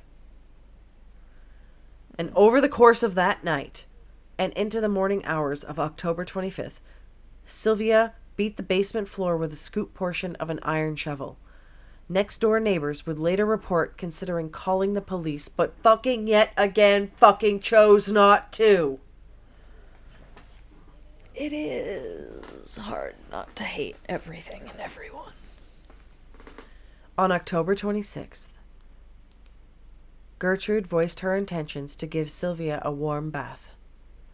Stephanie and Ricky brought Sylvia upstairs and laid her in the tub, fully clothed. They took her out shortly after, and it was then that they realized that she was not breathing. Stephanie gave Sylvia CPR. What a fucking saint. But by this time, Sylvia was already dead. It is not known if Sylvia had died prior to being put in the tub or not. Gertrude instructed her children to take Sylvia's body to the basement and strip it naked. Then she told Hobbs to go to a nearby payphone and call the police. As the home itself had no working phone, I apologize. Hubbard is Stephanie's boyfriend's last name. Hobbs is glasses. Mm-hmm. When the police arrived, Gertrude gave them a letter she had made Sylvia dictate. In the midst of the commotion, Jenny whispered to one of the police, "Get me out of here and I will tell you everything." This statement, combined with the police's discovery of Sylvia's body in the basement, prompted the officers to arrest Gertrude, Paula, Stephanie, John, Hobbs, and Hubbard for murder. Other neighborhood children present at the time, Mike Monroe, Randy Lepper, Duke, and Cisco, were arrested for injury to a person. That's 1 motherfucking 2 motherfucking 3 motherfucking 4 1. That's like 13 fucking people.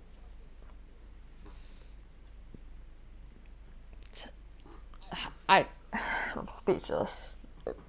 Yeah, process, because we're about to talk about the trial. Dead 16-year-old and a house full of children.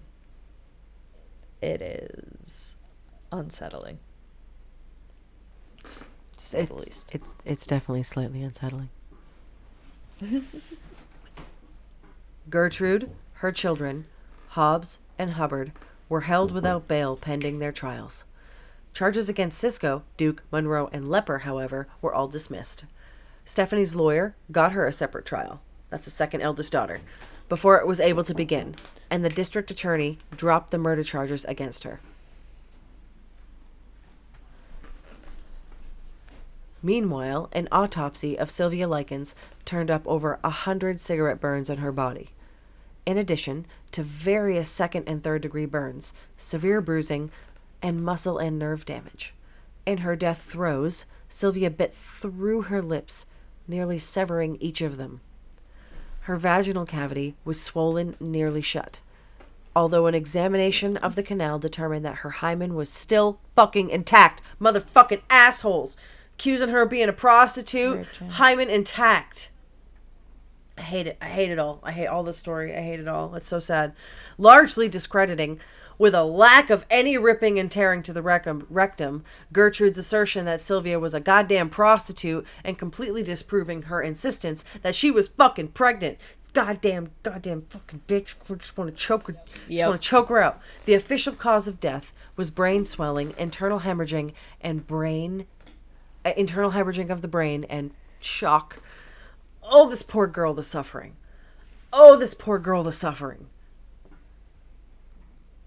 Yeah, dude.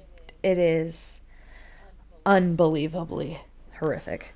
The case of the state of Indiana versus Gertrude Baniszewski, John Baniszewski, Paula Baniszewski, Ricky Hobbs, and Coy Hubbard commenced in May of 1966, 7 months after Sylvia's death, 10 months after assuming care of her.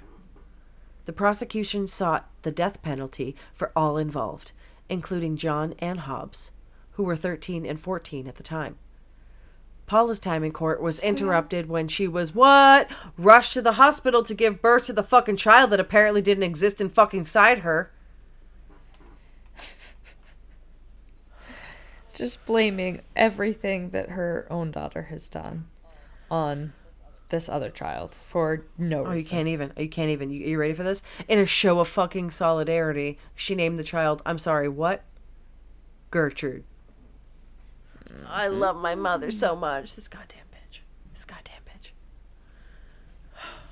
Gertrude and the children's cases were exacerbated by the fact that they were being represented by 4 different attorneys. One for Gertrude, one for Paula, and one for Hobbs, and one for Coy and John, all of whom worked against each other and attempted to shift blame against the other defendants, even though they were all being tried together. Even Gertrude's attorney attempted to shift the blame onto the children, portraying her as weak, chronically ill, and incapable of preventing or perpetrating any of the abuse. Some of the most damaging testimony against Gertrude was due to her own self-incrimination. She recounted bizarre tales of Sylvia being a neighborhood prostitute and of her trysts with middle-aged men and married men, as well as accusing her of frequently starting fights in the home. To corroborate this testimony, 11-year-old Marie, at that time, this is the 10-year-old Marie who carved the letter S into this girl's chest, was called to the stand. Initially, Marie backed up everything her mother had said, until, during cross-examination, she suddenly screamed, "God help me," before admitting everything she said was a lie, and went on to recount, in graphic, blunt detail, how her mother and siblings had tortured and murdered Sylvia. The young girl's shocking turn against her own family was largely responsible for the eventual verdict.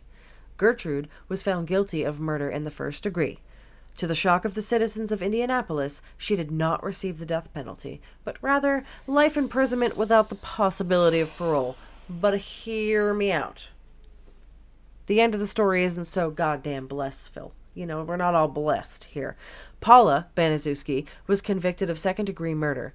She appealed and was granted a new trial, but before it began, she struck a plea bargain and pled guilty to voluntary manslaughter. She served 3 years in prison and was then paroled. John Baniszewski, Hubbard, and Hobbs were each convicted of voluntary manslaughter and sentenced to 18 months in juvenile detention. By the time the now 17-year-old Hobbs was released, the severity of his crimes had sunk in. He suffered a nervous breakdown, and he began a regime of heavy chain smoking, which had severely decayed one of his lungs, and by the time he was 20, he was dead of lung cancer. Gertrude... 21, actually. My apologies. 21. Diagnosed at 20, dead by 21. Died of lung cancer. Good Like, you riddance. have to... But yeah, no, you have a good point. You have to be smoking a fuck ton. Just all the time. You're like packs on packs on packs on packs, bro. Packs on packs. Packs. On packs on packs on packs on packs. But he was 14 when it happened. He was 21 when he died. Yeah, that guilt also has got to be a huge part of it. I mean, like, you got to live with that shit. Yeah. That sinks. That'll kill you. sorry, everybody. But to be honest with you, I just witnessed my dog chewing on a ball of yarn, and I almost lost my shit, and I almost dumped the chair all at the same time to keep her from chewing on that ball of yarn. Stop it. Winnie. I can't right now with her. Winnie. She's eating everything important in my life. I apologize, guys. Should have named her Audrey, too. There's still time. There's still time. Gertrude appealed, and she was granted a new trial, and was again found guilty, though this time she was sentenced to 18 years to life. Over the course of the next 18 years, she became a model prisoner, working in the sewing shop and becoming a den mother to younger female inmates. And by the time she came up for parole in 1985, she had earned the prison nickname Mom. However,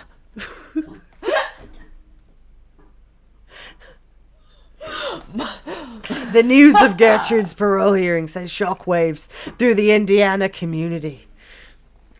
Jenny Likens and her family I can't. appeared on television to speak out against Gertrude and the family. The members of two anti-crime groups, Protect the Innocent and Society's League Against Molestation. I'm laughing too hard for the content. I went from Australian to Irish way too quick. Ooh, oh. Whew. Okay, that was good. Oh my god. Oh. Gertrude appealed, was granted a new... This is what bloopers are about. This is what Patreon's about right here. Patreon. The Patreon. I didn't know I was speaking with the Queen. Oh my god, I pissed myself.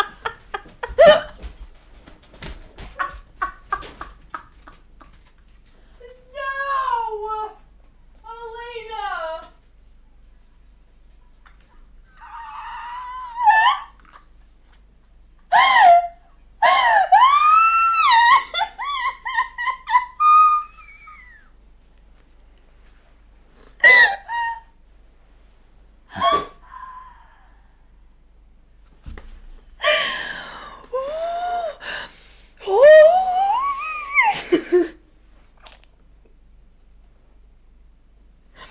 Okay.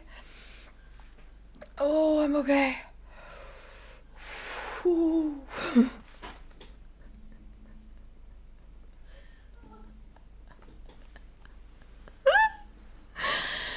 Oh my fucking god.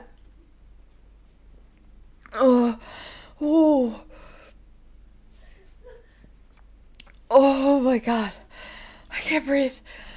Oh, I can't breathe. Oh.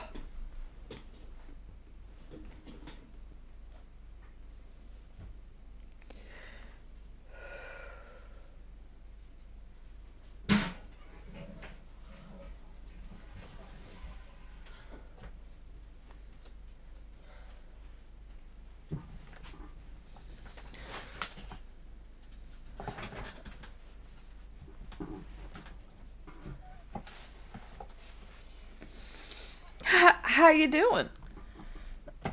I have so much. I haven't laughed that hard in a very, very long time. I have like literally Since 7. Like I have like 2 paragraphs left. I pissed myself. Myself. That's how we know that it's a good show. You literally pissed yourself laughing. And then now we can add this as a bit to the Patreon. To the Patreon. I mean, how do you know you're saying it right? I don't think that's fair. Because literally everybody else says it the other way. I mean, like, we could just, everybody else could be wrong. You're right. Oh, Thank God. you. Thank you.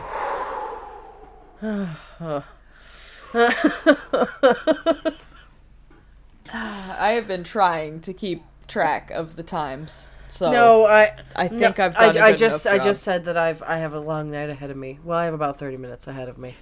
I don't know. It's a soap opera over here. Oh God, Okay. dude! Thank you, just thank you for everything. I pissed myself. No, It was upset. I'm upset. I had to wipe the seat.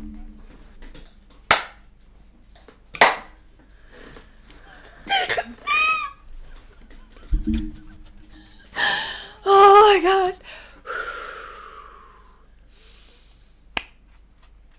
Yes. Yes. Oh, I have pissed myself before, so don't think like you're alone or anything. Like this is. Oh, I laugh out of solidarity. You know me very well. I have no shame when it comes to the pissing myself stories. So I'm sure this will come out years from now. might be This story. All right, where did I leave off? All right, I got it. I got it. Okay, hold on, I gotta pull up. Alright, start at 1:27. 45. Alright, go. Gertrude appealed, was granted a new trial, and was again found guilty, though this time she was sentenced to 18 years to life.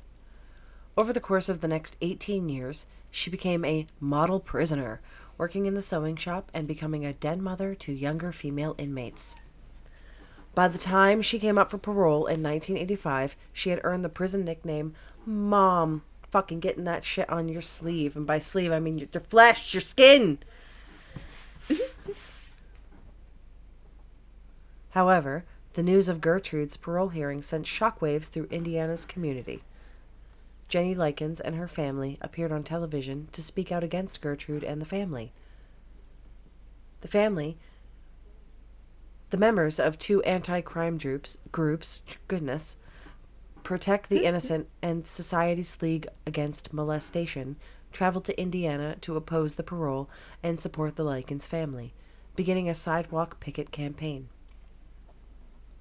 Over the course of 2 months, the group collected 4,500 signatures from citizens of Indiana demanding that Gertrude be kept behind bars. In spite of all this, she was granted parole. During the hearing, she gave the following confession.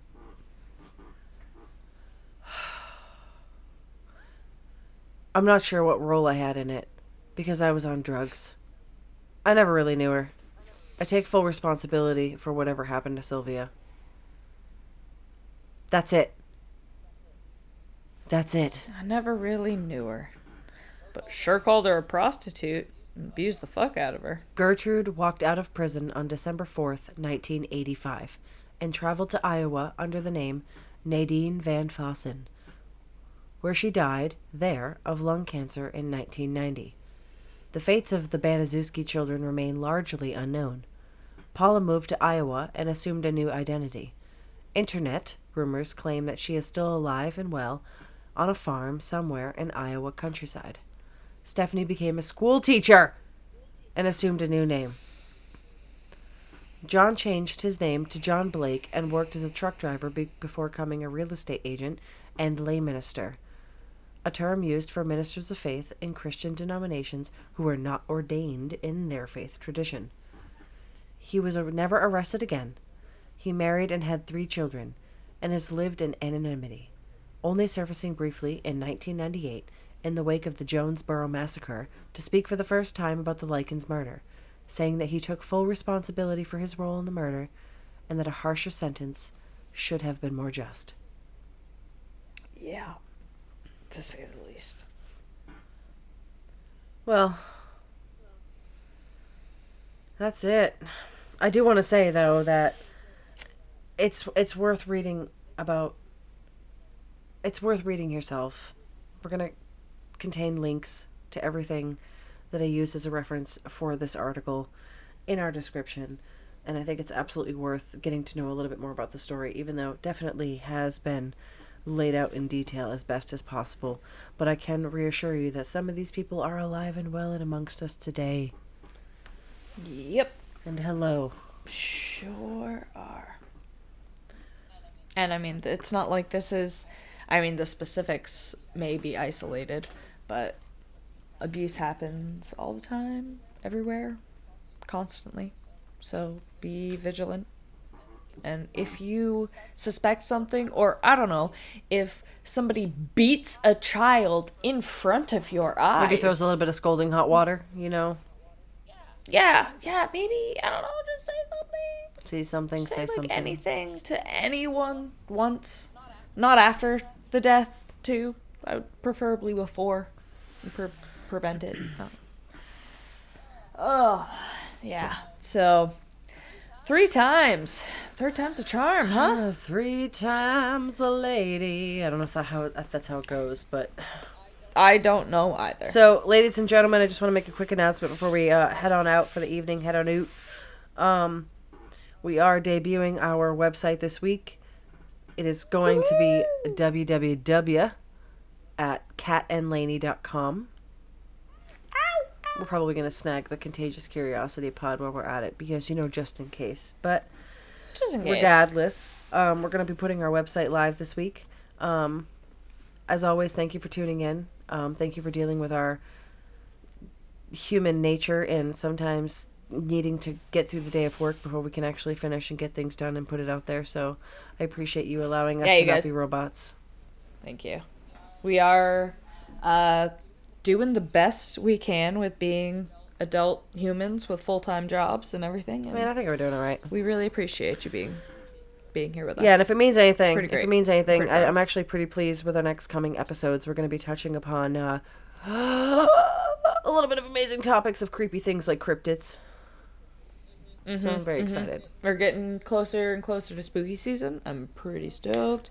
Some oogity boogities. Yeah, and I'm pretty sure for those That'll be listening that Lady's going to talk about some Jersey Devil next week. Is that what you're doing?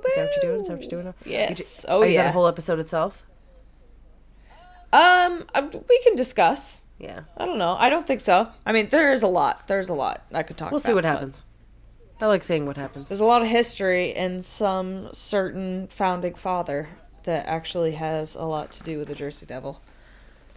It's pretty fascinating, and it's actually one of my favorite stories about history ever. So if you guys are interested in history at all, and you want to hear about some founding father bullying a random Quaker, then please tune in next week, because you're gonna get an earful. You had me at Quaker bullying.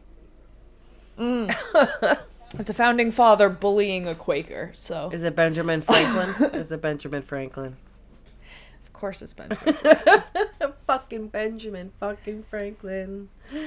Hanging out. Oh. Yeah. Excellent. All right, guys. Well, you know how to get a hold of us. You can find us on Instagram at Cat and Laney, as well as contagiouscuriositypod@gmail.com. Eventually, we're going to consolidate, but for now, you can literally find everything that you need on Instagram. And we don't necessarily have to be on Facebook. If you're on Facebook, you're on Instagram, just go there. Exactly. We do not have a Facebook, nor shall we. So. Nor shall we. Yes. I slammed my mug down. She said in an extraordinary manner. As I lightly placed my glass on the table. Regardless. All right.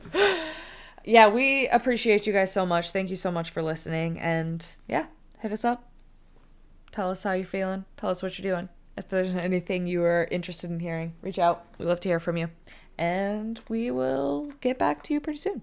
All right. Thanks, guys. Cheers. We all have teeny tiny mites living on our eyelashes.